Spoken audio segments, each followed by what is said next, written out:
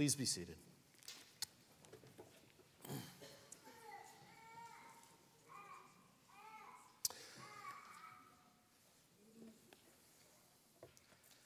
Did you know that in America, we spend more money on fashion accessories every year than we do college tuition? It's an interesting fact. Did you know that in America, 40% of our food goes to waste? 40%. That we waste more food than all of sub-Saharan Africa produces in a year. Did you know that in America, the average U.S. household carries around $16,000 of credit card debt? Average American household, $16,000 in credit card debt. Did you know that most American households have more TVs, functioning TVs, than people living in them? Interesting facts, right? It's no secret that we live in a pretty consumerist culture. And yet what's interesting is that research consistently shows that all of that spending doesn't actually make us happier, that it actually makes us more anxious and more depressed. So a way of thinking about it is to say that consumerism is all about spending money we don't have to buy things we don't need to find happiness that's really not for sale. And yet this is the culture that we live in. Now, why am I talking about this morning? Well, it's because we've been doing a series that we started last week called Stewardship as Counterculture. Stewardship as Counterculture. And we're looking at this idea that we see running all through Scripture, from Genesis to Revelation.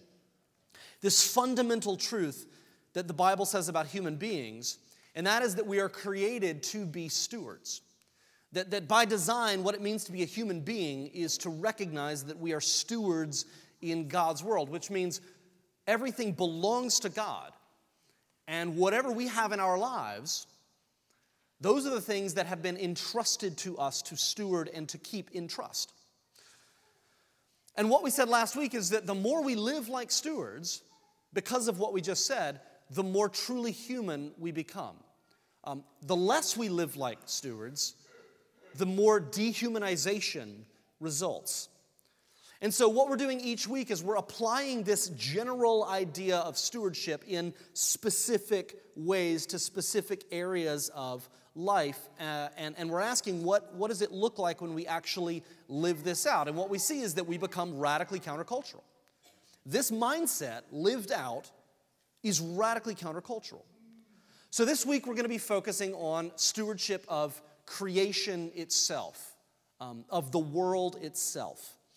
And what I hope we'll see is that the more we live like stewards in creation, the more that runs directly against and challenges and liberates us from the consumerist mindset, which really holds sway in our culture. So we're going to be looking at two texts. They're both brief, and they both get at the same thing from slightly different angles. We're going to look at Genesis 1, 26 through 28, and then we're going to look at Genesis chapter 2, verses 15 to 17, both telling us something about what it means to be stewards of creation. So what we're going to do is we're going to ask first, what does it mean to be a steward of creation? And how is that countercultural?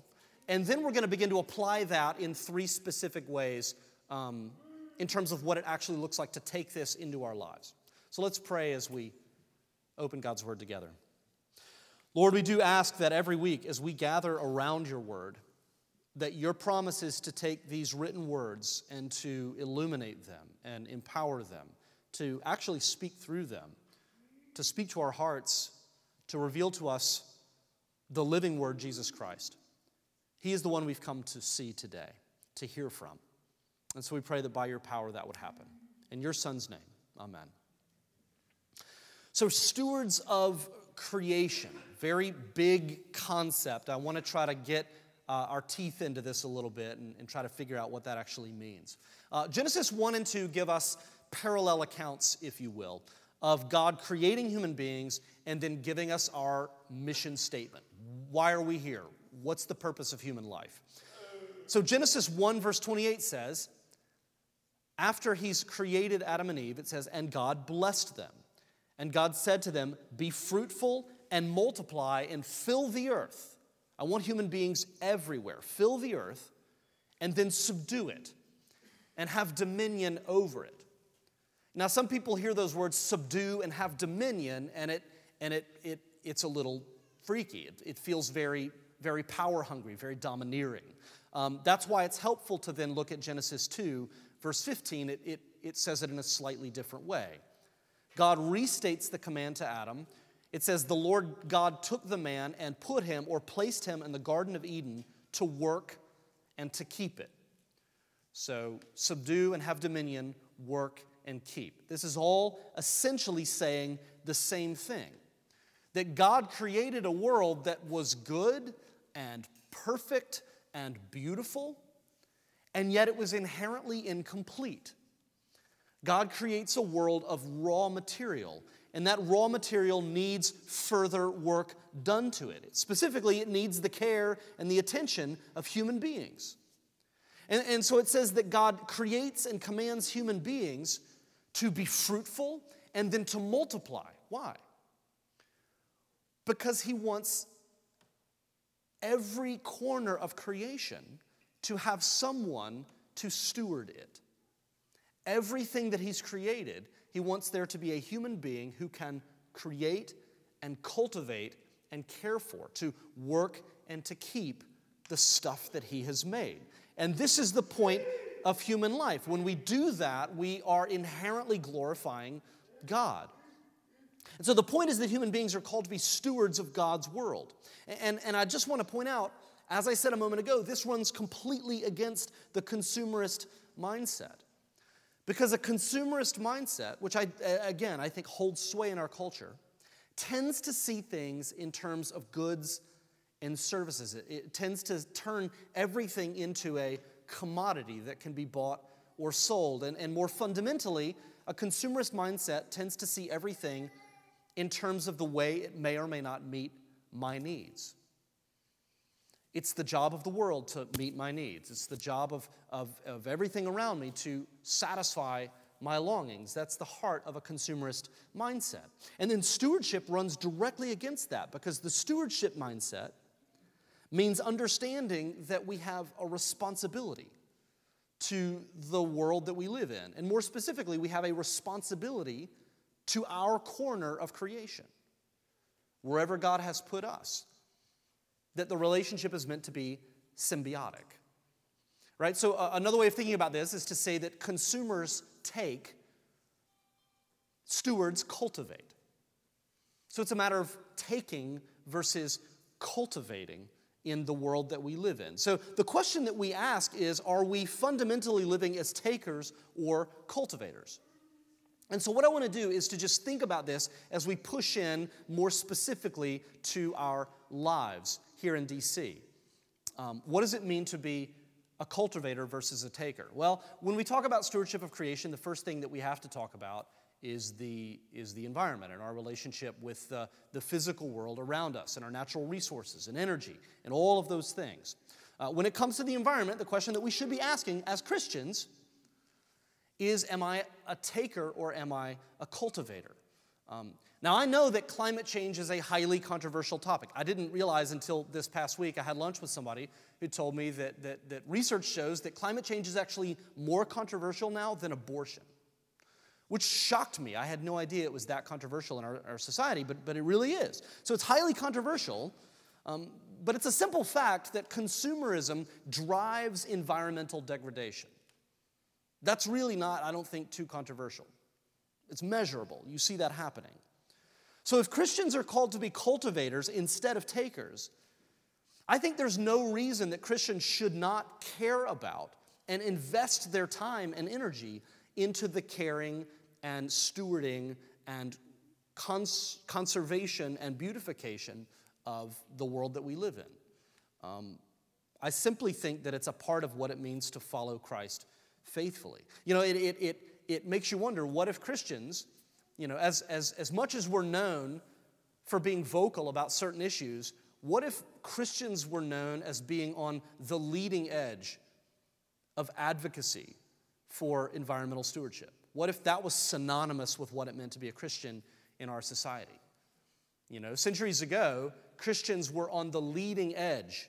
We were the leading voices to abolish slavery, right? I mean, you know, you look everywhere, and the abolitionist movement was driven by Christians, right? What if environmental stewardship became such an issue where we could unite around it?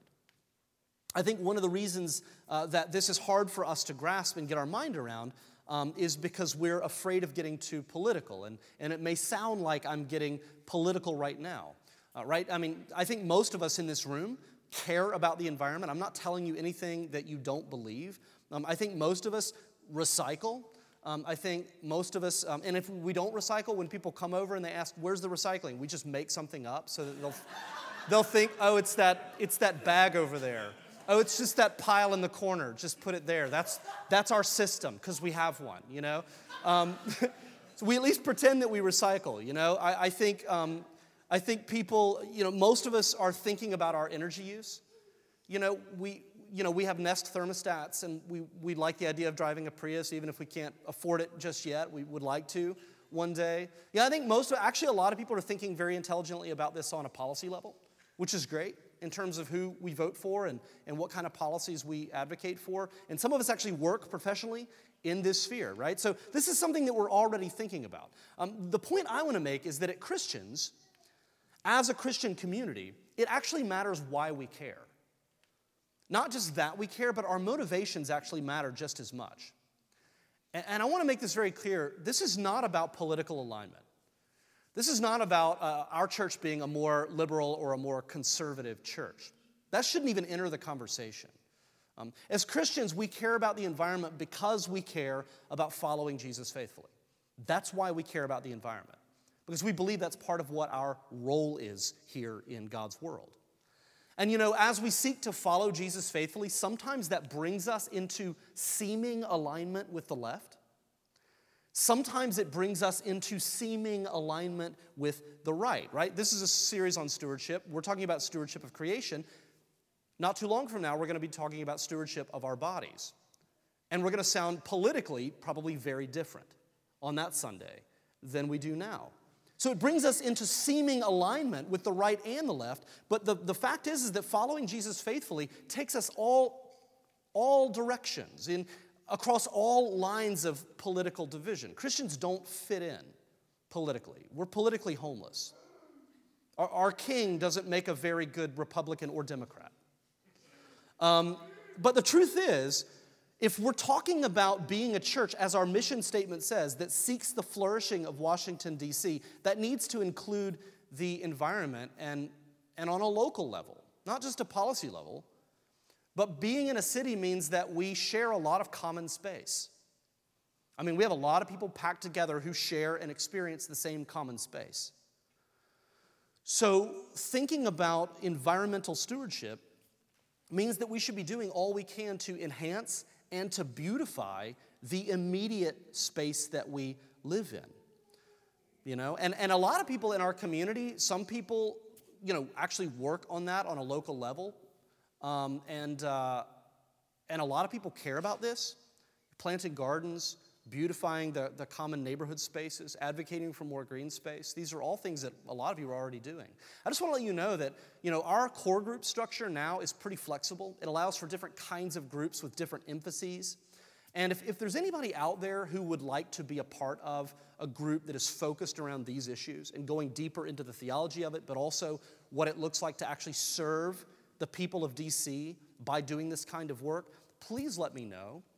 And I would love to see if we can make that happen. We've had such things in the past, and I'd be very open to seeing that as a part of what our ministry in this city looks like. So let me know. So that's stewardship of the environment, right? What does it mean to be a cultivator versus a taker when it comes to the world that we live in? Now I want to bring this in a little closer to home and to talk about place. Because stewards of creation don't just think about the environment, we think about the place that we live in. In other words, to God, place matters a great deal. And this is also countercultural because we live in a world that increasingly place and space, they don't matter. We can fly anywhere in a day. We can talk to anybody or read the news from any part of the world. And more, it feels that the world is getting smaller. And so we can forget about the importance of place. And yet Christians think very deeply about the place where God puts us. You know, Genesis 2:15 says that God placed or put Adam in the garden. He places him in this particular place to fulfill his purpose there. And then, of course, the Gospels talk to us about God placing his Son into time and history and flesh in a specific sociocultural context to fulfill his purposes for the world right there.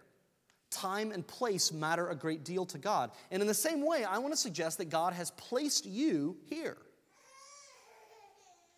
It's true. God has placed you here, right in here and right now. You know, one of my favorite verses to come back to is Proverbs 16:9, which says, "Man may plot his course in his heart, but the Lord determines his steps." You know, we plot our course, and yet God actually determines the steps that we take. And I know that's relevant to many of you because a lot of you had a completely different plan. You know, you plotted some amazing course, you know, where you're, you know, getting all these degrees and retiring by 30, and I don't know what your plan was. But for all of us, myself included, the course that we plotted and where we actually ended up, two completely different places. And so you're sort of looking around blinking, how in the heck did I get here? That's what Proverbs 16:9 means, that God had a hand in that. So when it comes to your life here in D.C., how do you think about this time? Is this an aberration or a pit stop on your plan?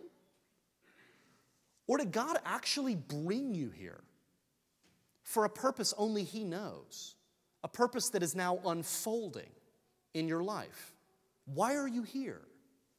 More to the point, when you think about your life in D.C., are you primarily a taker or a cultivator? You know, I once had a conversation with a guy who had lived here his whole life, and we were talking about how much D.C. had changed, you know, one of the common conversations that we have. And I said, well, in your experience, what's been the biggest change? And he said, I can tell you right now. D.C. has become a playground for young white professionals. That's how it's changed. And as a young white professional, I sort of meekly said, yeah, I guess you're right. And it's true. But our vision as a church community is to seek the flourishing of this city because we believe that's part of what it means to love and serve God, that we can't glorify God if we're not loving and serving and seeking the flourishing of our neighbors. So maybe you came here, like a lot of us, thinking that you were only going to be in D.C. for a year or two. You know, maybe you're here, but you know as soon as my internship is done, you know, as soon as my contract is up, as soon as I graduate, as soon as I get married, as soon as I have kids, as soon as my kids reach school age, as soon as we have our second kid, whatever it is, you have this kind of mental cutoff where you're like, that's when we're going to really reevaluate and probably going to move away. And it's okay if you're thinking that way. I mean, it's technically okay if you're thinking that way. You know, turn it. But what I want to do here is just to provoke you to think a little more, because I think a lot of us have these kind of mental cutoffs, and we say, well, you know, because I know I'm leaving in a year or two, it's not really worth it to invest. You know, find a good church to plug into, find some, just kind of make life work, and but we're going to be out of here soon, so why invest? We're going to move somewhere, and then we're really going to put down roots there. And I just want to ask maybe the opposite question. If you only plan to be here a year or two, why not invest? Why wouldn't you invest? You only got a year or two to have an impact on this place. You got to get to it. Why not? Pour your time and energy while you're here into the people and the places around you. What do you have to lose by doing that?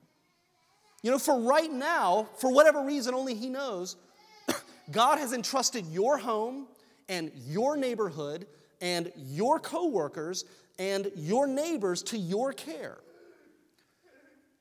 Now, why did God determine your steps to lead you here? I have no idea. You probably have no idea. But the fact is, He's done it.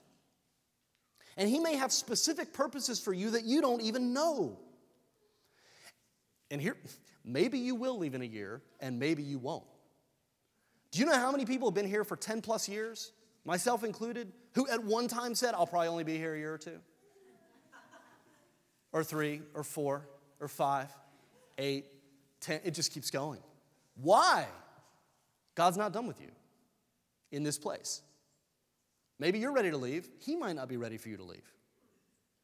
Are you a taker? Or are you a cultivator? Maybe you should consider staying longer. Maybe you should give it 3 more years.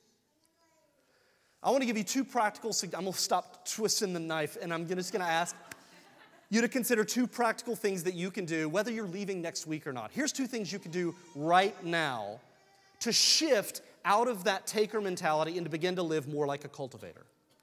Okay, first thing you want to do, consider doing, I talk about this at least twice a year because I think we just need to keep asking. So you've seen this before.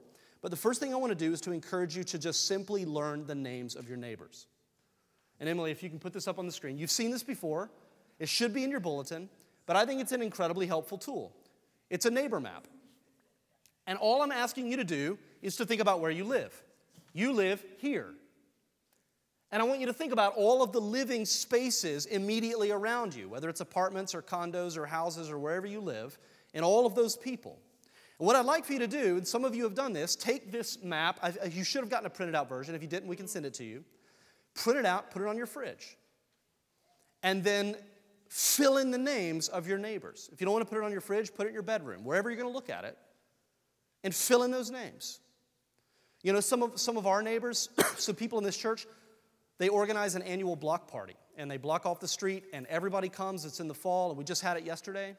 And it's amazing to see the impact of having something once a year where neighbors come out of their homes, and they meet each other, and they start to learn each other's names. That transforms the feel of the entire block when those people come and they see each other and they know each other. So all I'm saying is learn the names of the people who live around you. And then the next time you see those people, use them. Instead of doing what I do, say, hey man, hey dude, hey bro, what's happening? We should not be talking like that. I'm 40. I should not use any of those words. None of them should count anymore. And yet there are ways of getting around. And so what if you say, hey, Bill, hey, Janet, how are you? How are you today? Do you know the difference that makes? Being missional starts with just learning the names of the people who live right around you. That's one thing that you can do. Second thing I want to encourage you to do is to commit yourself to building a culture, to cultivating a culture of hospitality where you live. Now, I know that there are tons of things that make this hard. I know that we all work crazy hours. Most of us do. I know that a lot of us here in this room, we have young kids. I know that if you don't and you're not married, that maybe you live and you have lots of roommates. Or maybe the place that you live in is really tiny and you just don't feel like you can fit anybody in it, okay? And I know, honestly, I know that for all of us in this room, because I know most of you, I know that when we talk about hospitality, we are 100% in agreement and we love the idea of hospitality. But let's just be totally honest, and I'm including myself in this. The idea of cleaning our house, getting all the kids dealt with in bed or something, shopping, cooking a halfway decent meal, hosting, which is the thing we actually want to do, and then after everybody leaves, spending maybe 2 hours cleaning again, that is just overwhelming, honestly. When you add all of the things that we have to do in DC already, and then you add that to it, it's just exhausting to think about. So we end up not doing it.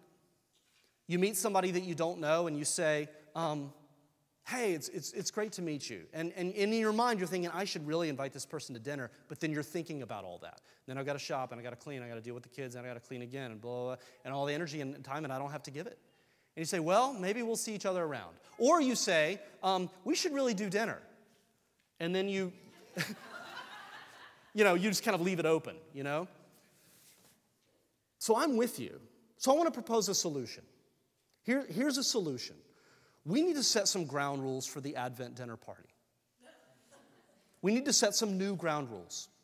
We need to get all of the stuff that really doesn't matter out of the way, and we need to focus on what actually matters, the point of hospitality, which is deep and meaningful relationships being formed in homes around the city. So here's my proposal. Let's put it up on the screen, Emily. You know I like acrostics. Here we go. So, the new standards for the Advent dinner party. You ready? A stands for ask people to share a meal. It's pretty simple. This is how it works, okay? Step one, you simply have to ask people. It can be dinner, it can be brunch, it can be lunch, it can be any meal, but I think a meal is important. So ask people to share a meal. Not just your friends, people you don't know. There are people in this room right now who are new, and they don't know many people here. Find them, ask them to a meal. So ask people to share a meal. That's step one. Step two, this is important. You're not allowed to clean anything. If there's a pile of laundry on the couch, if there's a mountain of toys in front of your door, they have to stay, or it's not an Advent dinner party. Leave everything as is. Pile of dirty dishes in the sink, that's great. Just leave them right there. It's part of the ambiance, okay? And you cannot shop, okay? So you may not have much in your house, but you have to use what you have in the house. And if the people that are coming to eat with you want to bring stuff, tell them to bring stuff. You look in your pantry, or none of us have pantries. You look in the food pile in your kitchen on the floor and figure out what hasn't expired, and we'll do the same, and then we're just going to pile it all together. This is why Jane Olsen calls this kind of thing the scrounge and serve, because you're scrounging, okay? Figure out, get some ramen noodles, get some Cheerios, get some, whatever you have, as long as it's not too far past the expiration date, and you figure out, okay, we're going to cobble together some food, and then somebody comes over to somebody else's house, okay? No cleaning or shopping, very important. The V stands for virtually no prep. The less the better, okay? The less the better. Just roll with it, okay? So choose food items that don't require a whole lot of cooking. Instant food is really great for that, right? Virtually no prep. E, everybody helps. Also very important. Everybody helps cook. Everybody helps clean. If one person is cooking, the other person's holding the baby. Everybody has a role. Everybody helps. The N stands for no apologizing. You're not allowed to apologize for the state of your home. You're not allowed to say, it's normally cleaner than this, because that's a total lie. And we're Christians. Don't lie. God knows the state of your home and your heart. No apologizing. Don't apologize that you're eating mac and cheese. Don't apologize that you're eating, leftover lasagna from 2 days ago. No apologizing, right? You can compliment all you want as far as ramen noodles goes. This is some of the best I've ever had. You can say stuff like that, but no apologizing. You're not allowed to do it. And then lastly, the T. Talk about deep and meaningful things. That's the whole point. That's the only reason hospitality matters. It's not about your food, it's not about your decor, it's not about your ambiance, it's not about the music. All of that is performance. All of that is the fruit of a consumerist culture. Now here's the thing. If you can buy and prepare amazing food and clean your home and lay out candles and have music and all of that, by all means do it. Absolutely. Christians should be amazing at throwing beautiful dinner parties. My point is not to knock that. That's great. My point is to say if our inability to live up to those standards is keeping us from spending meaningful time together, then we need to reevaluate. So from here on out, the new standards of the Advent dinner party right here. And if you need a copy for your fridge, we'll send it to you. You can also just write it down. But from here on out, these are the new expectations. So let's start hanging out and having deep and meaningful conversations. If you're eating beef bourguignon, great. But sometimes you just need to sit on a pile of dirty laundry, eat some ramen noodles, and talk about life. So hospitality, learning the names of our neighbors, these are ways that I want to begin to think about a stewardship of place. Why God has us where He has us, what's it all about.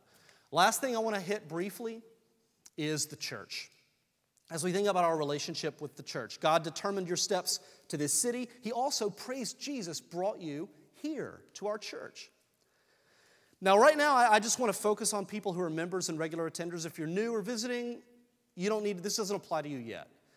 It applies to those of us who really would consider this church to be our church home. And I think from time to time, we have to, as Christians, ask, am I thinking about my church from a taking standpoint or from a cultivating standpoint? What's my orientation to the church, right? So just to focus on this community right here, most of you know we started the Brooklyn Parish. We did this whole thing that we did a year ago because there were more and more people moving into the neighborhood with a missional vision for Northeast. People who said, I want to plant a church here, I want to serve this area. There's so much potential for what we can do in these neighborhoods. And I fully agree, that's why we did it. You may also remember that the launch was a difficult process. It took us over 2 years to find space. There were several false starts. There was a lot of waiting and uncertainty. And then once we started, we've had to spend a lot of time and energy making Sunday work. Just getting enough people to serve in all the ways that an Anglican worship gathering requires. And that's been difficult. My fear is this, is that slowly but surely we have begun to turn inward. And this is just me as a pastor speaking. I think, Augustine has this phrase, in curvatus in se, that sin turns us inward. And I think that can happen on a community level too. I think if we're not careful, the path of least resistance in a church community is to turn inward. If you do nothing, that's what you get. The only way to not turn inward is to continually push with all of your might outward. For us to continually come together in rooms like this and remind ourselves the church exists not for the sake of the members alone, but for the sake of the world. This is why we're here. We exist for the sake of every man, woman, and child who lives in Northeast DC. That's why we're here.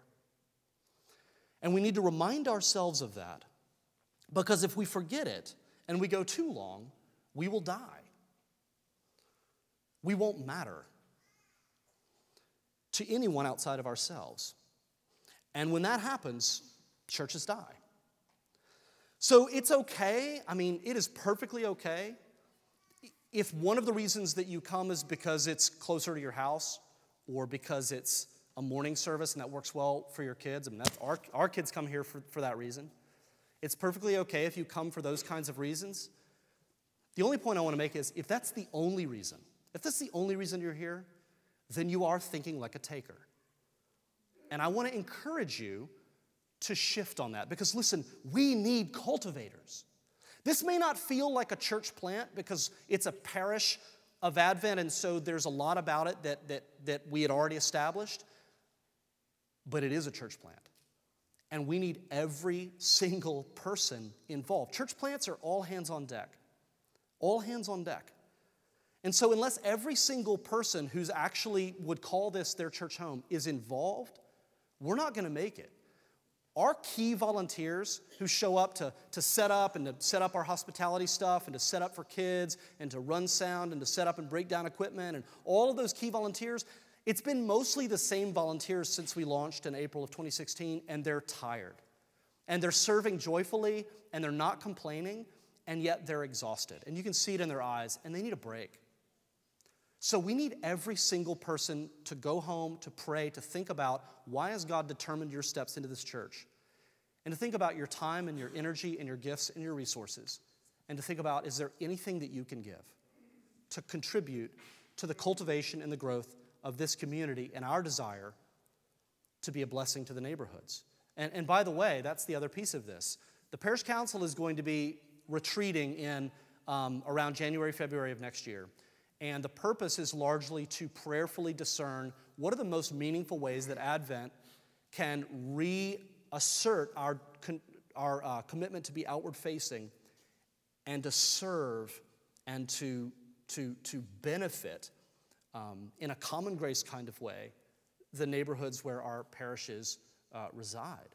And so if the Lord is laying anything on your heart as you think about the needs that you see or the opportunities that you see in these neighborhoods where we live, I want you to tell somebody on the parish council, tell me, because we are right now praying and seeking the Lord's will for how we can serve these neighborhoods better. We're asking the question, if we were to cease to exist tomorrow, would anybody miss us? I don't know right now. I want to encourage everyone to pray that God would lead us and show us ways that we might have a meaningful impact on the flourishing of the places where He has sent us. So this is the kind of thing I'm talking about when we think holistically about what it means to be a steward of creation, what it means to be a cultivator instead of a taker. I don't want you to think that this is just a to-do list that you need to leave feeling guilty and here's all these other things that we have to do. Many of you, in fact, are already doing amazing things. You're living like stewards. You're pouring yourselves out. You're taking responsibility for where God has you. So you're already doing this in many amazing ways. This is simply a call to more. And for those of you who are not, to reevaluate some of your motivations and some of your intentions and your priorities.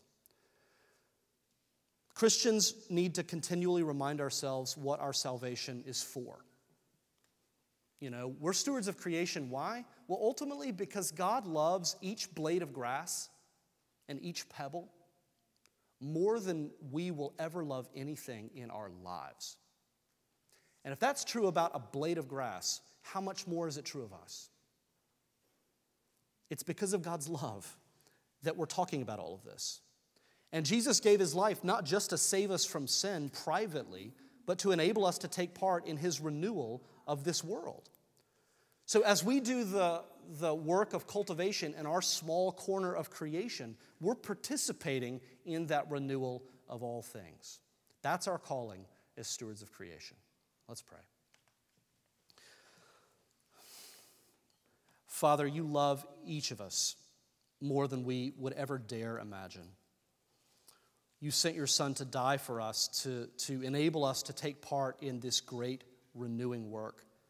I pray, and we all pray, that Your Spirit would give us a passionate, unified vision for what that looks like in these neighborhoods where You've called us.